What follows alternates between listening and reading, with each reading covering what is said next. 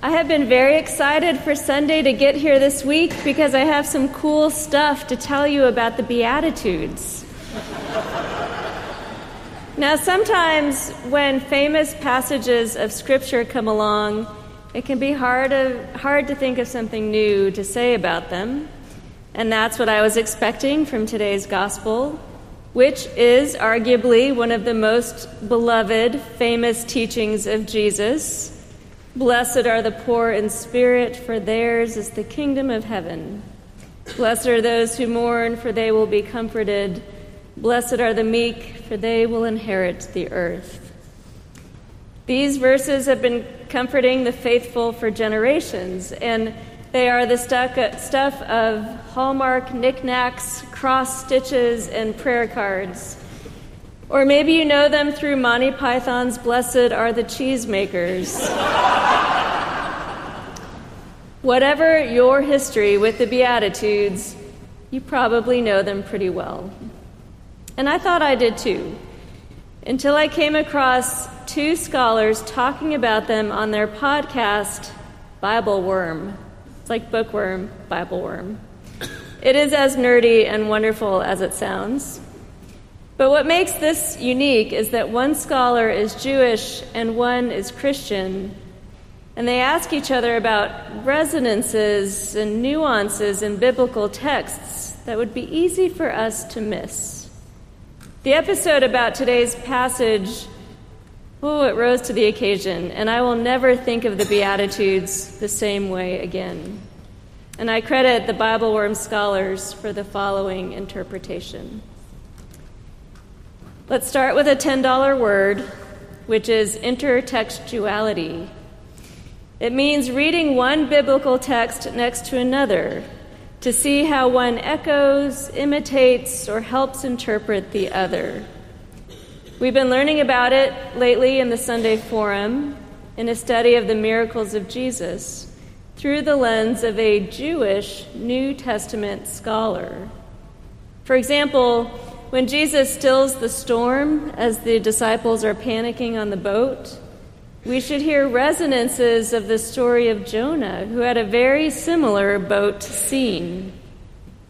When we read the New Testament for echoes and themes from the Hebrew Bible or the Old Testament, the stories come alive in new and richer ways, and we begin to hear them more as Jesus' listeners would have. Such is the case with the Beatitudes. For example, take "Blessed are those who mourn, for they will be comforted." Now, I've always thought of mourning here in this verse as a reference to those of us who have lost a loved one, and that God has special concern for us when that happens. But it has another meaning as well, if we read it next to a passage in Isaiah. Mourners in that passage are grieving the Babylonian exile and the destruction of their community. Theirs is a collective mourning about the way things are and that the world is not as it should be, and they feel the pain of that. If you feel in your soul that the world is not as it should be, blessed are you. As people of faith, we are called to bear witness to that truth and to feel the weight of it. It's an important step as we try to help repair the world. Let's also look at the familiar line, "Blessed are the meek, for they will inherit the earth." It sounds like a pretty obvious call for humility. But if we read it next to Psalm 37, something shifts. "The lowly shall possess the land, and they will delight in abundance of peace." The Hebrew word for lowly here is anavah, and anavah means to take up the space that is rightly yours and not to take up space that is not yours. The biblical tradition insists that we are not to make ourselves too big or too small, and that's difficult to do. If we were all to practice anavah, the whole community would live in harmony. Let's look at one more verse through this intertextual lens. Blessed are the merciful, for they will receive mercy. The Hebrew correlate here would be hesed, or loving kindness or compassion. It reminds us of a passage in Proverbs which reads, "Those who despise their neighbors are sinners, but happy are those who are kind to the poor." Hesed is about having complete openness, generosity of spirit toward others. This is an all-encompassing attitude about how to interact with your neighbors, not out of scarcity, but with open arms. And if you live like that, it comes back to you because we are all creating that kind of community together. And that would change the world if you really start to think about it.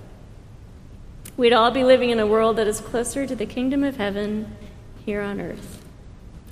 For Matthew, the gospel writer, the kingdom of heaven refers to how it will look when we live together well with righteousness. Now, like many of us, I've always thought of the Beatitudes as comforting, maybe even a little sweet.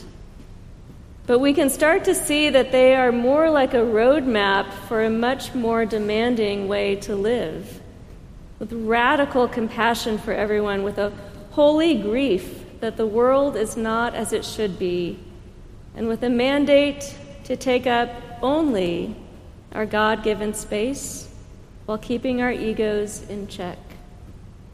And from there, Jesus raises the stakes a little higher. Blessed are those who are persecuted for righteousness' sake, for theirs is the kingdom of heaven. Rejoice and be glad, for your reward is great in heaven, for in the same way they persecuted the prophets who were before you. True to his own story, Jesus is honest here about the path of the Beatitudes. When we are humble and compassionate, neighborly, creating community in which everyone is welcomed and respected, those who live by the ways of the world tend to get angry.